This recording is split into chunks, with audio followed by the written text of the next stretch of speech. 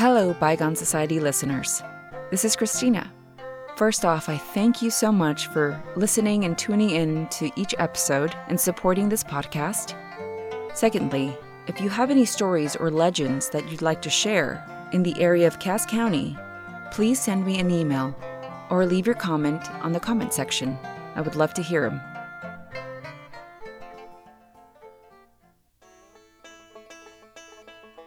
The Kingdom of Amarugia. There was a mysterious and alluring place in Cass County that was populated well enough and used to be part of a kingdom. The Amarugia Kingdom, or the Amarugia Highlands Kingdom. It is said that Amarugia never existed, but always was real. One Amarugian disclosed that he was told by an older resident of Amarugia that the name of the kingdom was taken from a book of fiction because the name in the story described an unsavory place. You can take it with a grain of salt, just like the name Crackerneck, which is supposedly a region northwest of Harrisonville. Yet, according to this source, no person lives. Welcome to the Bygone Society, where I share a bit of interesting history one morsel at a time.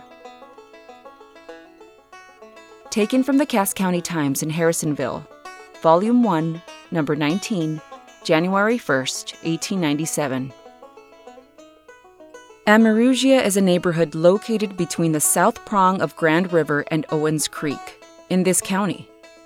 That neighborhood has for years had a king. Probably there is no one in Cass County who has not heard of Amarugia and Amarugia's kings. There have been several of them.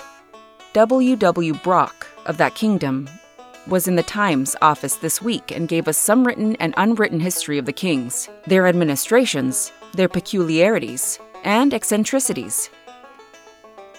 Tom Bundy was one of the first who wore the king's crown of Amarugia. He was the king, the Lord High Executioner, the Lord High everything else for years. He was a stern ruler, yet just in all his official acts, and exercised a great influence over his subjects, in political matters especially. He finally moved away from that neighborhood and appointed Jacob Weddington to fill his place. Weddington was bald-headed, and the people concluded, after a serious consultation, that a man who was bald-headed could not serve as king, unless he would submit to having the crown glued to his hairless pate. Weddington refused, and therefore sacrificed the honors of a kingship for personal comfort. David Wilson, Cromwell-like, declared himself king and ruled supreme and unmolested for years. He finally got into serious difficulty with some of his female subjects, and came near being beheaded by the male population. He gave up the crown and left. Jake Weddington was then again called to take the crown, which he consented to do providing he could wear it without it being glued on. He is one of the oldest settlers in that famous kingdom, and is highly respected by all of his subjects. He is almost blind, but he is full of fun, and is looking at the bright and humorous side of life.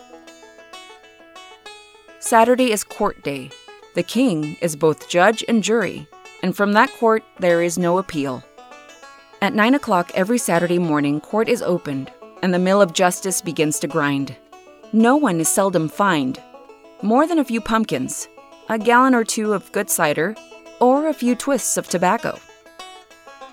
Elias Owens, well known to the people of this county, in and out of all courts, is the Attorney General.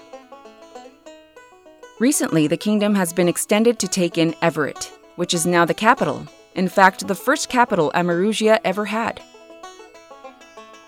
Most people who are not acquainted with the inhabitants there are of the opinion that it is a tough place, but that is a mistake.